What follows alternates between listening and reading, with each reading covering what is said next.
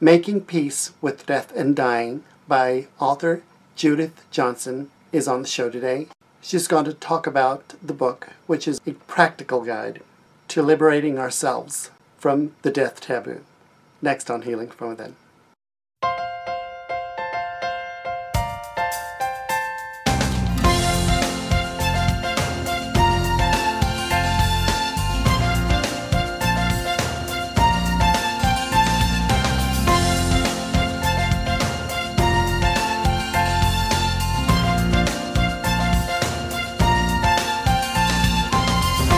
Healing from Within with your host, Tony Valen.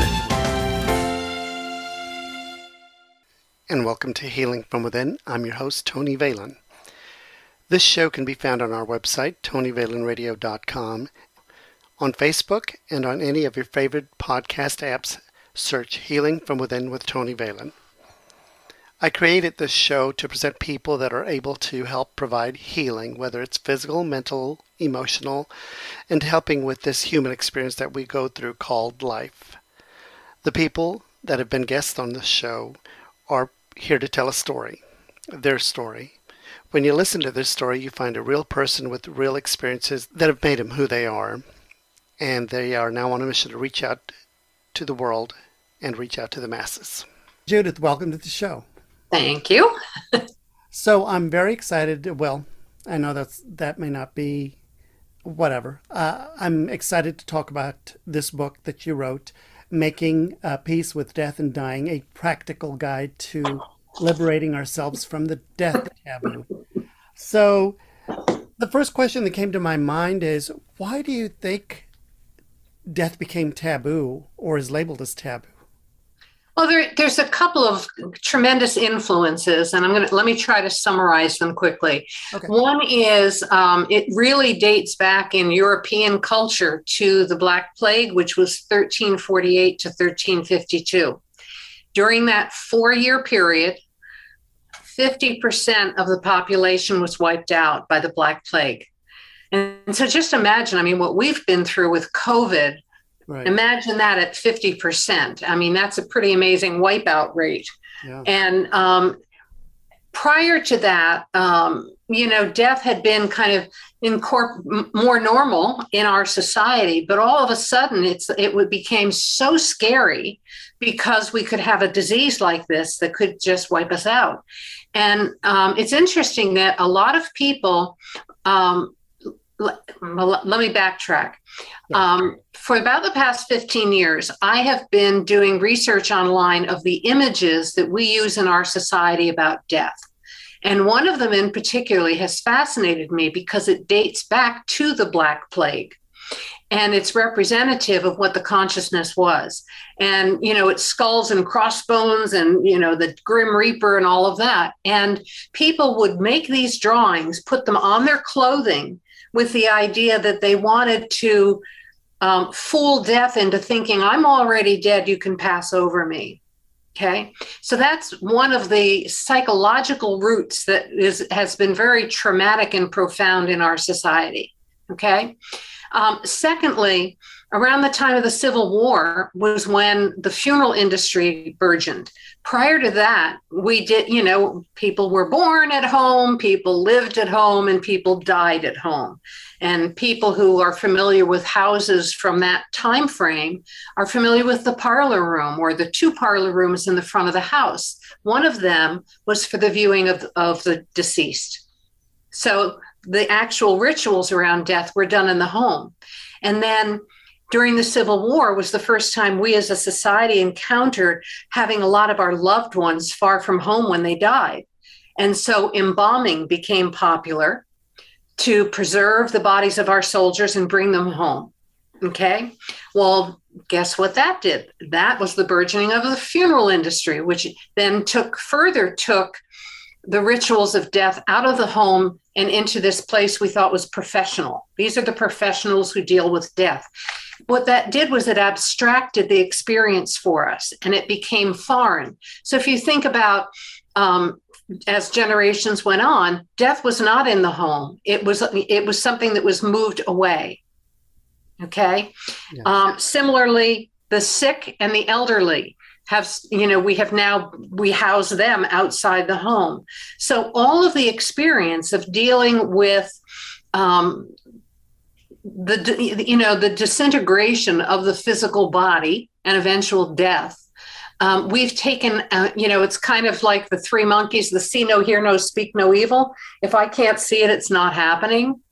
So that's been in our consciousness.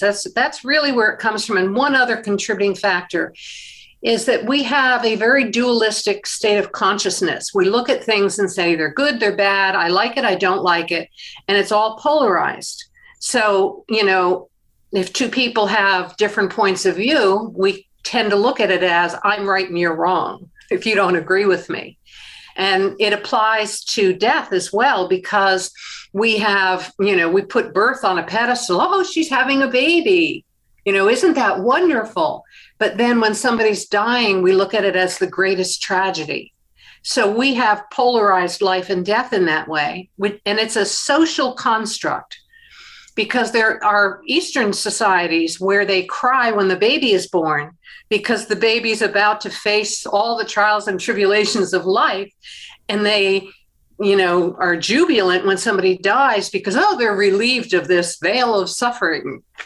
Right. Wow. Yeah, I was going to mention that. I'm glad you mentioned it, because it's true, and I guess that's a different way of looking at things.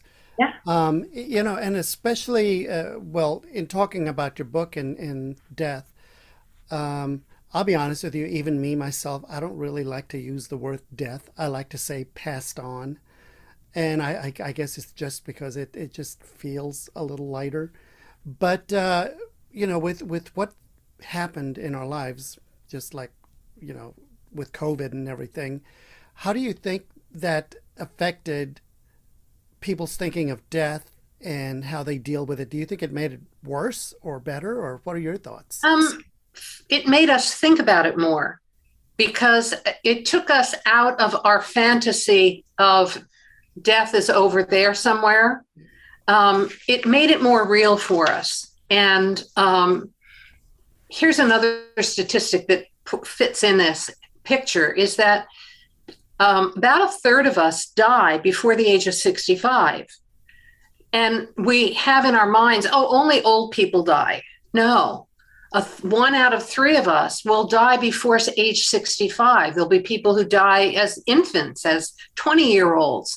And, while you don't like the word death and would like a softer term, that's part of the death taboo, is that discomfort at even the word death, when, it's perfectly normal. It's something that we all do. And yet we, as a society, don't prepare ourselves to face it in a healthy way. Yeah, for sure. I'm telling you. So yeah, it just seems like death is a very uncomfortable subject to talk about. And I know that when I was, before my parents passed, anything that brought us to the subject of death or discussing it, I did not want to talk about it. I did not want to face it. I couldn't bring myself to that reality yet. I know, that it's going to come.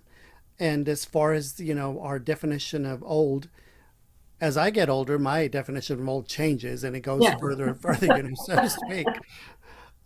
So there are so many books out there talking about death and dying. And what's different about your book that people really should, go to your book?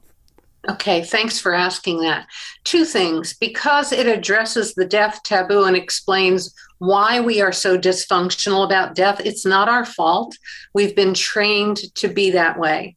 And that's, it's like takes you off the hook a little bit. But on the other hand, it is up to us each as individuals and as communities to do, it's effortful to change that. Okay. It takes personal effort.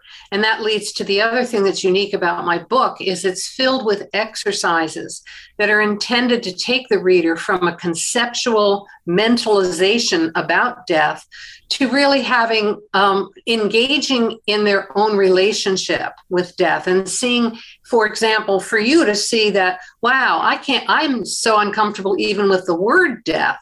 That makes my blood pressure rise. That's that's, pardon me for saying so, that's an example of the dysfunction from the death taboo, because we are not we're not comfortable with something that's perfectly normal.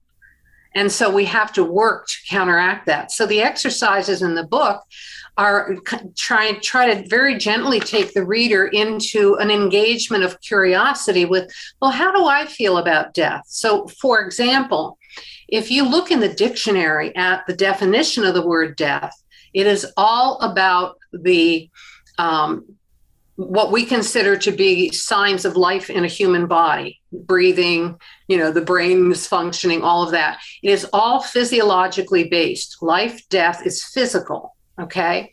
And yet, from, I'm sure, in your own exposure and a lot of the guests that you have, that many of us believe that there is a part of us that doesn't die when our body dies, okay? Now, if people aren't exposed to that kind of thinking, then death, if you think about it as we're just a body with a personality and an ego, then it's like curtain call, it's over. And that's a much harsher perspective than what has, come forward in recent years. I was mentioning the images that I've been researching. In the past 5 years, we've got new images coming through, and I very much attribute it to Eben Alexander's book, Proof of Heaven. Yes. And he is a neurosurgeon who was absolutely poo-poo of all of this idea that people say about, the light and the tunnel and all this stuff. He said, I can explain that to you through impulses of the nervous system and all of that. And then he had that experience, and now he's got a different story. So if you search the word death now, you will see images that are not just black and white skulls and crossbones and scary pictures. You'll also see these kind of images like going towards a light, and there'll be pastel colors. That's a much more inviting concept and comforting than the idea that death is just the body and that's all there is to us. So this gets into the territory of who is I? When you're talking about yourself as a person, do you see yourself as purely a physical being, or do you have a sense of being a spiritual being as well? In other words, human and divine. Are there both components from your point of view or not? Right. It's a very important question. Yeah. So with COVID, we've had deaths happen to people, like you just said, dying younger, suddenly, people that you would never think would have passed. Do you think that happening in our lifetime to us impacted more fear in death or more acceptance? I mean, it's in our face. It's in our face. Yeah, you're right. And I think as a backdrop to that question, okay, we're in a tremendous transition in our relationship with death as a society. And it's slow going. But when you think about the world before hospice and after hospice came onto the scene, a lot of people, when they hear the word hospice, it's like, no, I don't want hospice, because to them, they say hospice is death. But in reality, for those who will open to the idea, they find out hospice is like being abducted by a bunch of angels who understand how to do death and aren't scared by it, and will comfort you through the end and help you understand what you're going through. So that's going on in the background, okay? But in terms of I think COVID has really traumatized a lot of people. But in so doing, it's made death more real. And I think that's good. It kind of shakes us out of our fantasy that, I'm not going to die. I'm young. Right. Yeah. And the same thing is what we're watching, right now in the Ukraine. In Ukraine, it's like, wow. One day they have a normal, nice life, and the next day they're on the run for their lives. Very scary. Yeah. Can you believe that? I mean, it's just... it's a reality again. It's a reality that we I guess it can happen, but we choose to look the other way. Um, Hmm. so when we choose to look at death in a more healthy way, not as a, that, like, for instance, me not wanting to use the word death, Right. how do you think, how does that look? How does someone get to that point, and what does that acceptance of death look like? Well, for some of us, and I'll speak from my own experience and why I wrote this book. This book is the fulfillment of a deathbed promise I made to my mother when she was dying in December of 2006. And my mother grabbed my wrist and she said, "Promise me that you will write about what we've learned." And I mean, basically what she was saying is what we've learned about getting old and dying in a society that's in denial about that. Because, a lot of doctors, for example, our medical system is just starting to have palliative care and hospice being used as comfort care for people for whom nothing further can be done medically. Up until the introduction of those, and that was not 25 years ago, that was not a legitimate medical practice. Now it is. That's a big change because, but yet still many doctors who have been schooled in the past were schooled in the state of mind that says, I'm in the business of making things better. So their scope of their work did not include having patients die, which is for them a personal failure. I failed to get my patient better. So psychologically, it was very difficult for a lot of doctors, and a lot of them even suggesting that that it's time for a patient to consider hospice. A lot of doctors are not comfortable doing that because they're still in the old consciousness of, well, I don't want to face that I'm helpless. Well, yeah. So in helping, in the book, and what you talk about is, you talk about helping people, you know, uh, and well, vice versa, help each other with the death process. How how does someone help someone with, with the death process, uh, by, and I don't, I guess I don't know how to ask the question, because I'll ask it for me.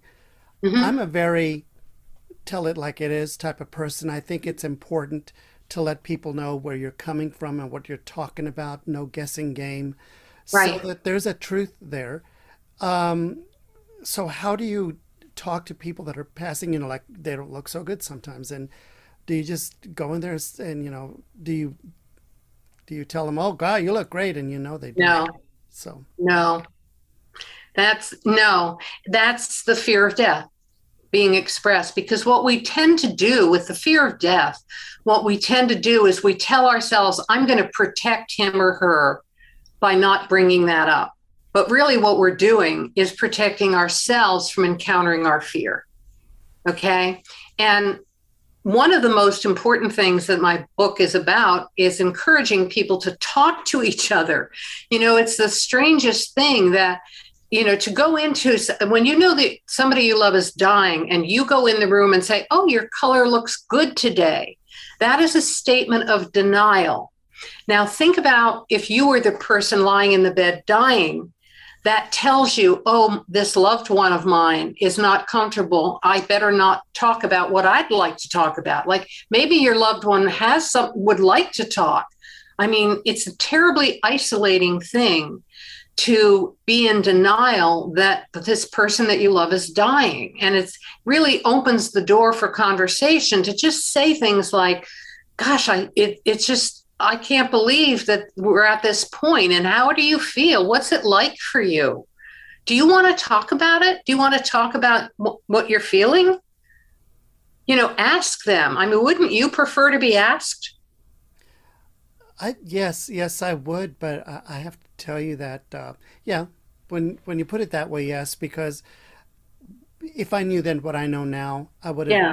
been in a different frame of mind when my mother was passing, because at that time, and I feel so guilty, because it was all about me. How am I going to live without you? Oh my God, I don't know how I'm going to function. And she was my best friend. And I Yeah. always say proudly I was a mama's boy. And she was everything to me. And to lose her was devastating to me. But I think back on it now and I think to myself, why did I do that? I think it would have been so much better if I did exactly what you just said, Give Right, equal but share. you did the very best you knew how at the time. Let me share an example. For whatever reason, I rolled up my sleeves. I mean, my mother and I shared a home, and she was my best friend. We shared a home for the last 9 years of her life. 6 months before she died, I was in the living room with my back to where she was, and she fell backwards down a flight of stairs, cracked her head open, and all of a sudden, we're in trauma zone. You know, I Mm. had never been through anything like that. I had no idea what to do. And I was lucky that my mother was a nurse, and she said to me, elevate my head. So I went and grabbed a pillow from the sofa, put your hand on where the blood is coming out here and on my elbow and call 911. Wow. Yeah, she guided me of what to do. I was so lucky. But every day I went through the days clueless of what the territory was that I was in until hospice got involved. Because then I had experts who guided me and cared about my well-being as well as my mother's. Okay.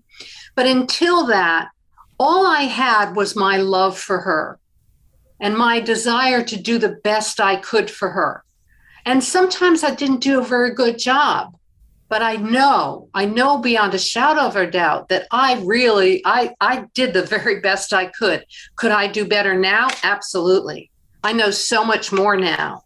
But here's an example. My brother, who absolutely adored our mother, he lived 5 hours away. And every 1 to 2 weeks, he would drive down to our house to be of help. But he could not bear seeing our mother dying. And so he would fill the bird feeders. He would say, oh, let me go get lunch. What kind of sandwich would you like? He would try to be helpful in the background. And I remember I got to the point when she went into a coma the last 9 days. And my brother decided, well, gee, he said, well, I've got a life to lead. I can't just wait around here. But he couldn't handle it. And a lot of people can't. And I was so mad at him and disappointed in him. But a year later, we spoke, and he confessed to me how disappointed he was in himself. He said, I just couldn't do it. I was so impressed that you could do that and so grateful because I just couldn't do it. But about 5 years later, he started volunteering at hospice to overcome those feelings of his. So we all have work to do. Yeah. When do you think is a good time to start thinking about end of life issues? You're going to be surprised by this answer. If you are 18 years old or older, okay, you have the legal right to speak for yourself. Prior to that, your parents get to make decisions about things like that. Okay. Mm-hmm. So let me talk about the 3 things. If you want to overcome your fear of death, prepare, think about what matters to you. I've seen so many, because I'm also a chaplain at my hospital, and I've seen so many sad stories where people did not have legal documents set up about what to do when I get sick and I'm dying. Okay. And there's 3 areas that we really all need to make legal documents about and really think about, well, what do I want? One of them is end of life care. So if it is determined that I look like I'm dying, what do I want them to do? Now, I know people who say, bring on every piece of life-saving equipment you have. I want every tube. I want everything. Okay. And then there are people like me who say, if I'm there, if I'm at that point, please just let me go with dignity and grace. It's a normal thing to die. And when it's my turn, let me go. Okay. Now that's hard. It's a hard thing to respect. But if you think through things like that, I mean, there's wonderful information online. And if you go to your state, these particular documents, whether they're called advanced healthcare directives or healthcare proxy, well, what happens is you appoint a person who you have spoken to, who has agreed to serve you in this way. And what it means is I give you permission, and I'm going to educate you about what I want, that in the event that I can't speak for myself, you step in and tell them what I want. Okay? So, and that you can change your healthcare proxy tomorrow and the next day and the next day. Anyone that has a different date supersedes, up past ones.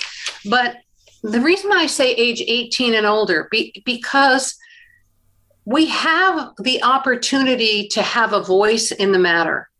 And it's kind of like we have the right to vote. Well, do you vote or don't you?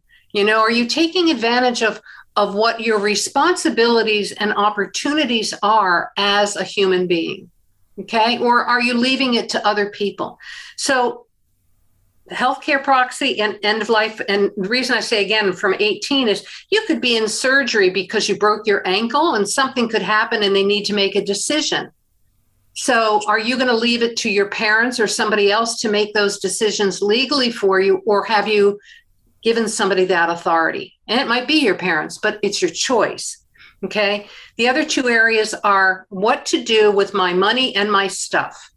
Okay. So a will or a trust. And a lot of people rebel and say, oh, I don't need to do that. I'm young. Or they say, I don't have anything. But you know what? You do. And what happens is if you don't express your wishes for however humble a gathering of things you have, then you leave it in the hands of your loved ones when they're traumatized because they just lost you. And that's not very kind. Okay. And then the third thing that is the least frequently done is what preferences you have about end of life rituals, like a funeral, a memorial service. Some people have really strong opinions. Others say, do what you want. I'll be gone. I don't care. Gotcha. So if some of my viewers and listeners happen to be parents that lost a child, how do you think we could help them with the death process when, you lose a child? When they've lost a child, listen to them, bear witness to their truth, ask them if they want to talk about it. Do not tell them they shouldn't feel the way they feel. Encourage them to get grief counseling, because it's a traumatic experience. And most of us don't really know how to manage our emotions very well. Some of us just get angry. Some of us stuff them down, with drugs or alcohol or food or depression. And because we don't have a good track record as a society in handling feelings, we really need to encourage somebody who's struggling to get help. So that's what I would do, and love them and ask them. Don't decide for them what you think they should do or feel. Let them take the lead and let them know you're a safe place. Right. What about when you are the parent and you are wanting to discuss death with your child who happens to have cancer or something, and you know that they're scared or they don't understand what's going on? How do you have that hard discussion with your child? That's a great question. And there's a couple of things I would say. If you don't know how, first thing I would do is I would Google, how do I tell my child they have cancer? Okay. Do some research. Call your local hospice. Ask them for some advice. Okay. Use the resources that are available. Talk to the nurses and the doctors. Okay. And decide whether you want to have the conversation one-on-one, or are there other people who should be there for the conversation. But it's better to speak than not to speak. even that we're always trying to prevent people from suffering. It's like, I don't want to talk to him about that. It's going to upset him. Well, maybe it's more upsetting because he suspects that he has it and you're not talking to him. Because you can be a comfort to your child, but you can't be a comfort until you open your mouth and say, I need you to know that the doctors are saying there's nothing more that they can do. And I want you to know I'm going to be here with you every step of the way. And I'm going to have you surrounded by my love. And I will do whatever I can to help you through this.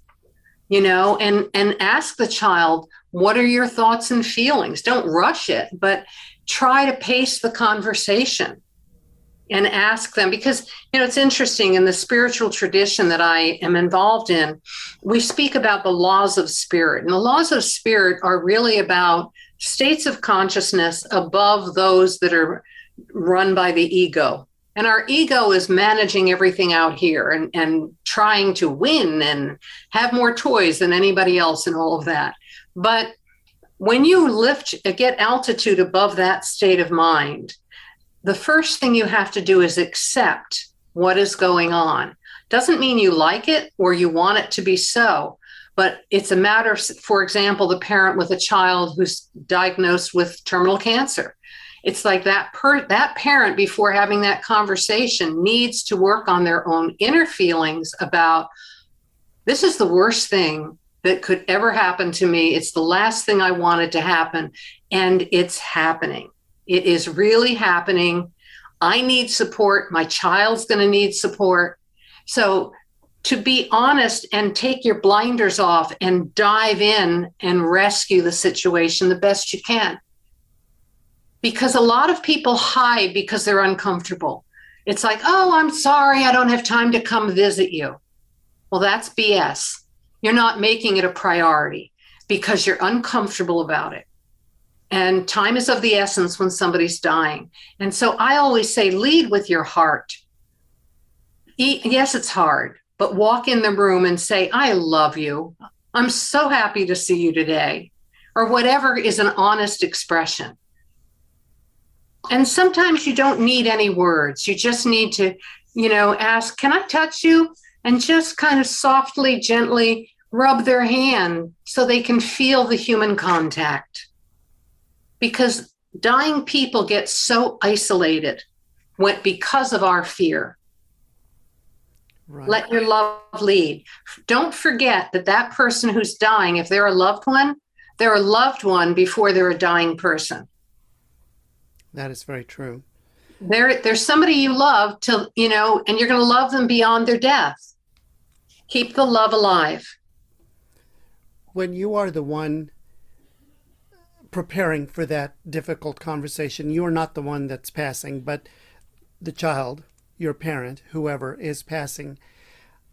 Can you give us any advice on how to become stronger or keep it together, how to be able to present exactly what you just said without falling apart? How do you find that strength to have that conversation? Yeah, the first thing is to tend to your own shock and distress. Handle your own emotions away from the child if you can, so that you can release that. Because, imagine it's like the cork. You've got to take the cork off and let those emotions flow. You need to allow yourself to come to terms with the reality so you can get to the place of accepting the doctors really can't do anything else. What do we do now? And it's you have to deal with your denial, move past that. You have to take responsibility to be the best parent you can for your child. And yes, you're in distress, but your child's the one who's got a timer ticking. And you have to get there to be in support as quickly as you can. And it might mean setting your own emotions aside and saying, I can't handle this yet, but I have to be there for my baby. This is not easy stuff. I don't pretend that this is easy, but it's easier if we keep our love alive and we open our mouths and we be honest and truthful with each other. Don't pretend everything's fine. It's, the person is dying. And one of the very important things is with a dying person, like, for example, my mother spent 9 days apparently in a coma the last 9 days of her life. But it's important to know that when the person is transitioning into death, there's a lot going on where they are disconnecting somehow from the physical level. Okay. And, systems are shutting down, but in their withdrawal, there is a withdrawal from us as well. Okay. They have to disconnect from their relationships with us. And it's very important to understand that hearing is the last sense to go. They are likely to be able to hear what you're saying. So don't think that because their eyes are closed, they don't hear you. They probably hear every word you say in the room. Bear that in mind and speak loving, kind words. And don't allow family squabbles to take place in the patient's room. Make it a sacred sanctuary. Make it as sacred a space for this to happen as possible. Okay? Mm-hmm. Wow. So in writing this book and in going, you said it started with your mother and a promise that you made to your mom. Do you think you found your purpose? Oh my God. Yes, but it's interesting. It's not directly that. Okay. My book, I have two, I think of it as I have two purposes. One purpose that I have is my own spiritual development. That's my most important purpose in my personal life. Okay. Mm-hmm. But in terms of my relationship with others, my work is all about helping other people raise the level of consciousness from which they're living their lives. So instead of being like this, read my book, confront your fears, don't be afraid to hurt. Just breathe your way through it. It's like, be responsible, be brave. Don't live a tiny little life. Wow. Learn how to get above your ego. Right. Is this the only book you've written, or are there other books that you've written? This is my third book. My first two books were about the wedding ceremony because I'm an interfaith minister. And at the time when I wrote these two, the first one anyway, I realized that there was nothing out there that did a good job of teaching people how to design the wedding ceremony if they were doing it outside of a particular religion that gives the definition for the ritual. And so I wanted to teach people how to bring their hearts together and create ceremonies that honored the truth of what they believe and what matters to them. And that's why I wrote that book. It's called The Wedding Ceremony Planner, the essential guide to the most important part of your wedding day. And then years later, I realized that one of the biggest struggles that couples have when they're getting married is about, well, should we write our own vows? Should we do traditional vows? Should we do vows that are repeat after me and all of that? And so I laid that all out. I wrote a second book called How to Write Meaningful Wedding Vows. Okay.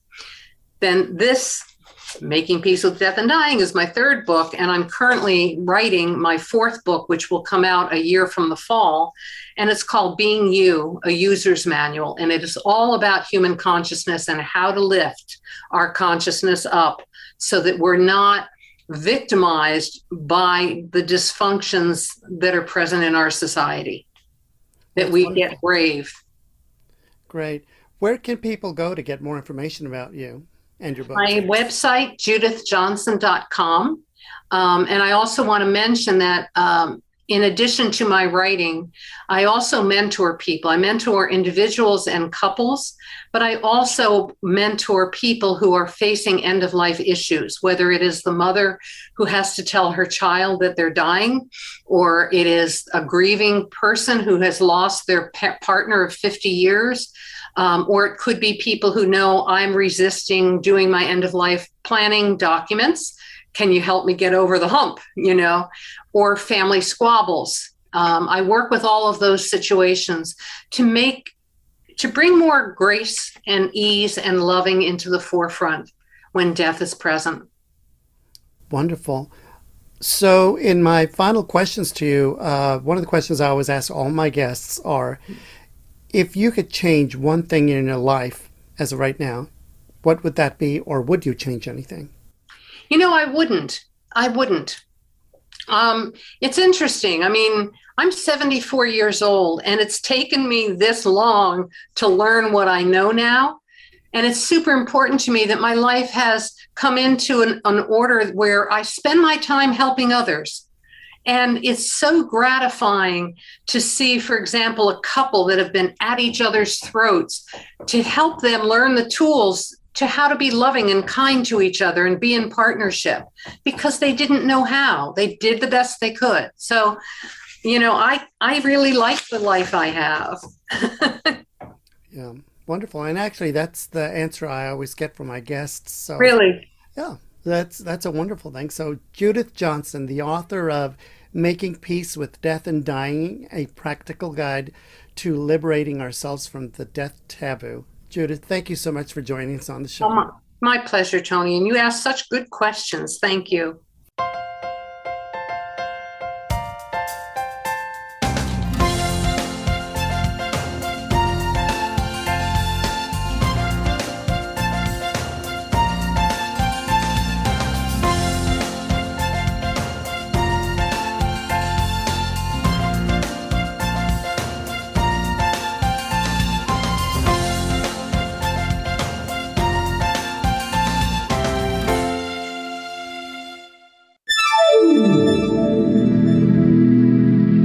A Tony Valen production.